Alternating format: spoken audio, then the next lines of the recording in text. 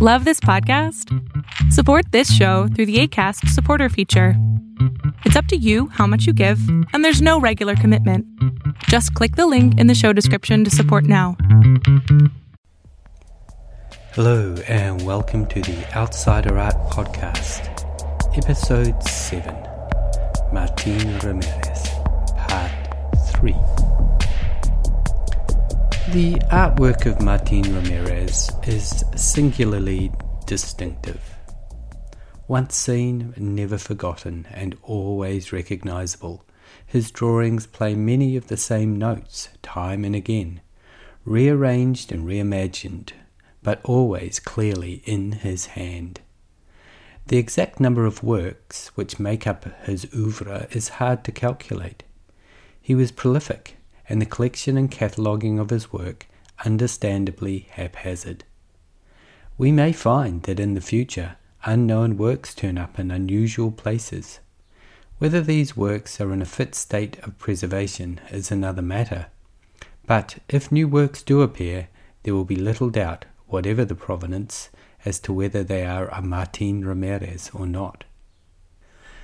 The works that we know of, more often than not, are recognizable because Ramirez drew the same subjects over and over again in his unique style, endlessly refining and redefining his subject matter and flexing his artistic muscle as he tweaked the variations.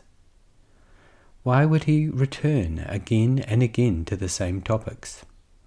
There are no certain answers to this question. They obviously held importance for him, and he was obviously meaning to express something through them.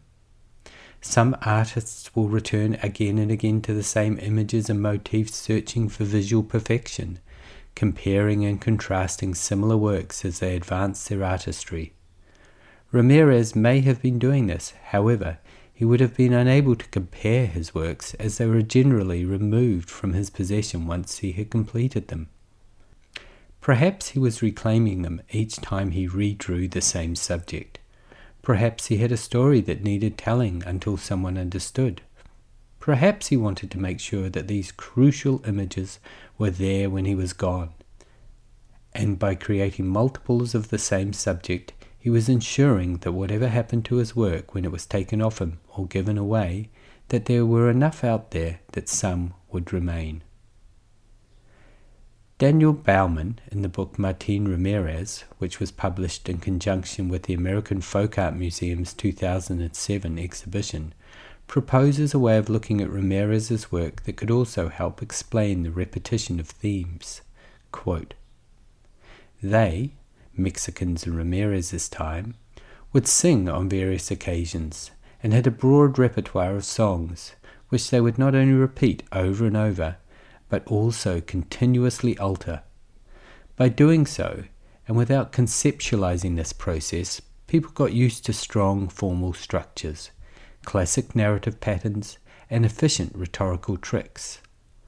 Looking at Ramirez's oeuvre from a removed point of view, it can be compared to a continuous ballad that, over the years, repeats its verses again and again, while continuously altering them. The composition of his drawings, too, can be compared to music and song. Just like a drum provides a stable rhythm to a composition, sequences of regular lines provide a stable rhythm to Ramirez's works. These lines frame and stage one or several figures in the same way as rhymes and choruses embrace the key motifs of a piece of music. Ramirez's drawings are visual songs and may be compared to popular Mexican music, more precisely to a type of traditional song called the corrido." End quote. Ultimately, we can only guess at his reasoning and meaning, but the fact that he came back time and again to the same visual motifs means they are worth looking more closely at. In the book Martin Ramirez, they note 4 recurring subjects that Ramirez repeatedly came back to throughout his artistic career, and in the light of a more rounded biography, we can see how each of these subjects links closely with his life experiences. Far from being obscure and abstracted, the drawings of these subjects seems to me to be intensely personal and speak of close observation, memory, dreams, desires, and a passion for visual storytelling. The 4 subjects are the horse and rider, or jinete, the Madonna, trains and tunnels, and landscapes dense with details. There are more than 80 jinete drawings in existence, and they reflect Ramirez's strong affiliation with horses. According to his family, he was an accomplished horseman, and the role played by horses in Mexico in Ramirez's time was of primary importance to rural communities. They also played significant roles in both the Mexican Revolution, which happened while Ramirez was still in Mexico, and the Cristero Rebellion, which started not long after he had travelled to the USA. The pistols and bandoliers worn by many of the riders in these images suggest the armed rebels that would have been common during both the Revolution and Rebellion, and many of his jinete drawings have the rider in profile, ready to shoot something or someone that we cannot see, but could hazard a guess may be the counter-revolutionaries or federal troops. Both men and women feature in these jinete drawings. The female images were often cut out of magazines to create a mixed media collage, perhaps because Ramirez wanted to represent them more clearly than he felt he could achieve with his crude figures. Also of note in these jinete drawings is the way Ramirez composed a great number of them in a stage-like setting, so that the jinetes are centered in the image and cocooned within a framing device that draws your eye directly into the place of action, much like the eye is focused on actors on a stage or the priest at a pulpit in a church, both of which Ramirez would have been familiar with.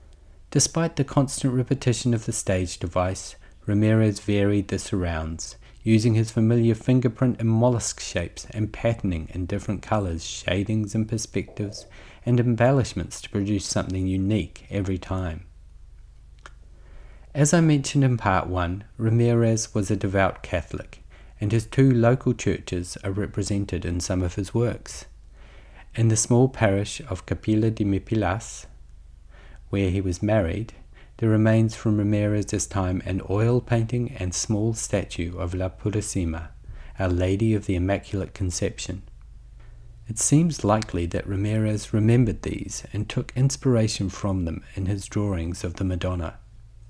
These drawings, executed at often an epic scale and several feet high, remain true to La Purísima. She is placed boldly in the centre with arms raised, a blue cloth stretched between them, standing on a globe, a snake curling around her sandaled feet. Her dress, barring one image, is densely ornamented, and Ramirez has carefully augmented this patterning with a variety of colours. He has crowned his Madonnas, which is the one exception to a faithful depiction of Our Lady of the Immaculate Conception. Perhaps the crown has been borrowed from the Virgin of Guadalupe. Ramirez varies the framing around his Madonnas. Some are set on a stage, others surrounded by flowers or mollusk patterns, colour and shading enhancing the overall image. My favourite part of Ramirez's Madonnas are the way he has done the eyes and hands. The eyes, of which no set are the same, are by turns sensual, humorous, indifferent, or staring intensely straight at the viewer. The Madonna's hands, being difficult to draw at the best of times, seem to provide Ramirez room for experimentation. Some are posed straight on and flat, while others are gestural, with spindly tendril-like fingers twisting in impossible positions. There is a care and intensity to Ramirez's Madonnas, which for me evoke a deep spirituality and religious devotion through, as stated in the book Martin Ramirez, quote, iconography that is both traditionally Mexican and Catholic, end quote. As well as his Madonnas and jinetes, Ramirez also included both animals and people in his drawings.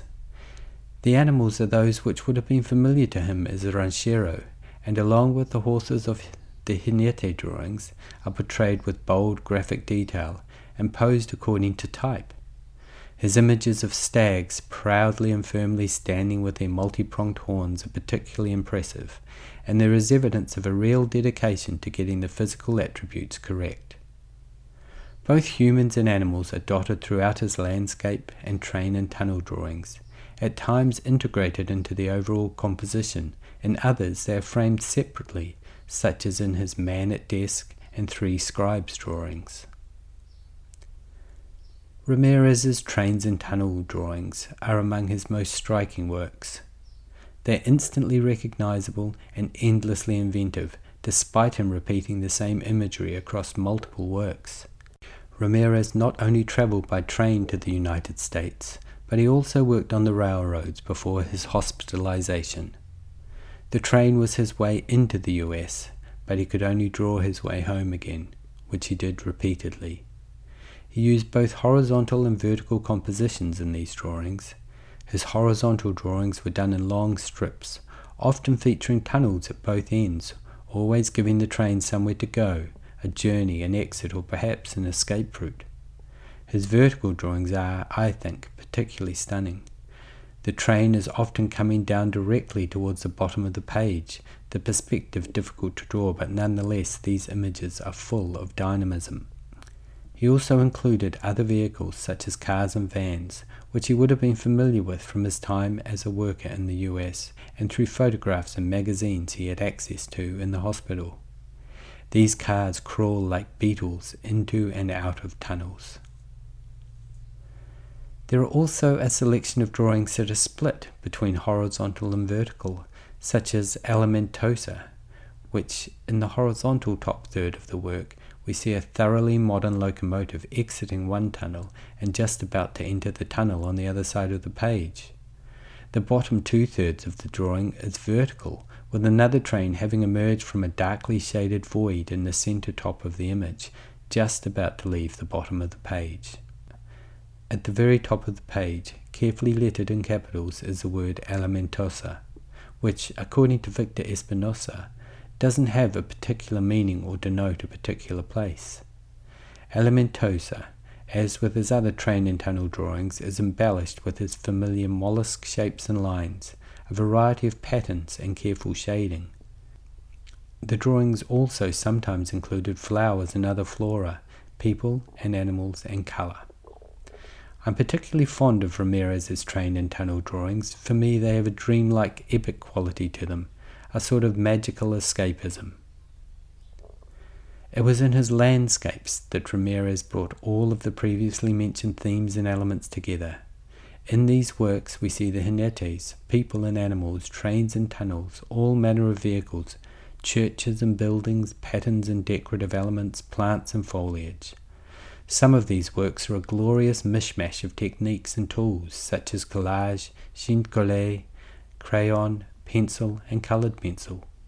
Others are more stripped back, using pencil and coloured pencil, which is typical of much of his other work.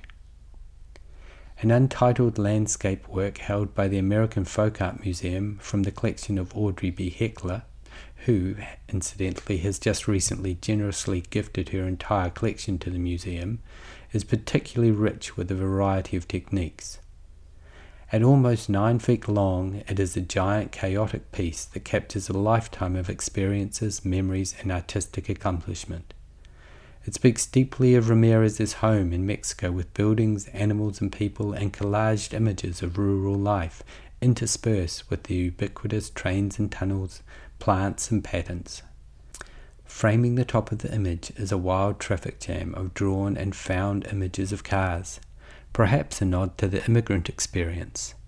And on the right-hand side is a large, extravagantly crafted capital R surrounded by flowers, a signature of sorts. Knowing what we do now of Ramirez's life, it seems explicitly autobiographical and is, in my opinion, a profoundly moving and emotional masterwork that deserves a place amongst the greats of the Mexican art canon. In fact, I would argue, though it is not my place, that Ramirez's entire oeuvre should be considered a cultural treasure of Mexico.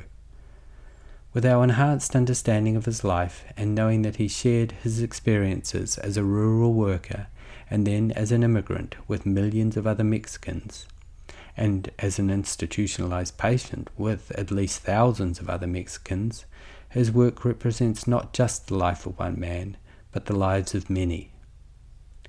As I discussed in the first episode of the Outsider Art podcast, the idea of patrimonial emphasis, valuing a body of work as part of a shared cultural heritage, can be applied to some oeuvres within the outsider field. Valuing the cultural patrimony of Ramirez's work as a significant part of Mexican art and history is, I think, an idea whose time has come. And having fomented perhaps a little bit of controversy, I'll end this episode and series on Martin Ramirez. I hope you've enjoyed the last 3 episodes and that you will enthusiastically seek out his art for further viewing pleasure. As always, I would encourage you to check out the reading list for further information, and if you could, please review, subscribe, follow and share the Outsider Art podcast. And I apologize for the length of time it took me to get this episode out. Hopefully the next episode on the warm and wonderful sculptural work of Judith Scott won't take me so long. Please join me for the next episode, and thanks so much for listening.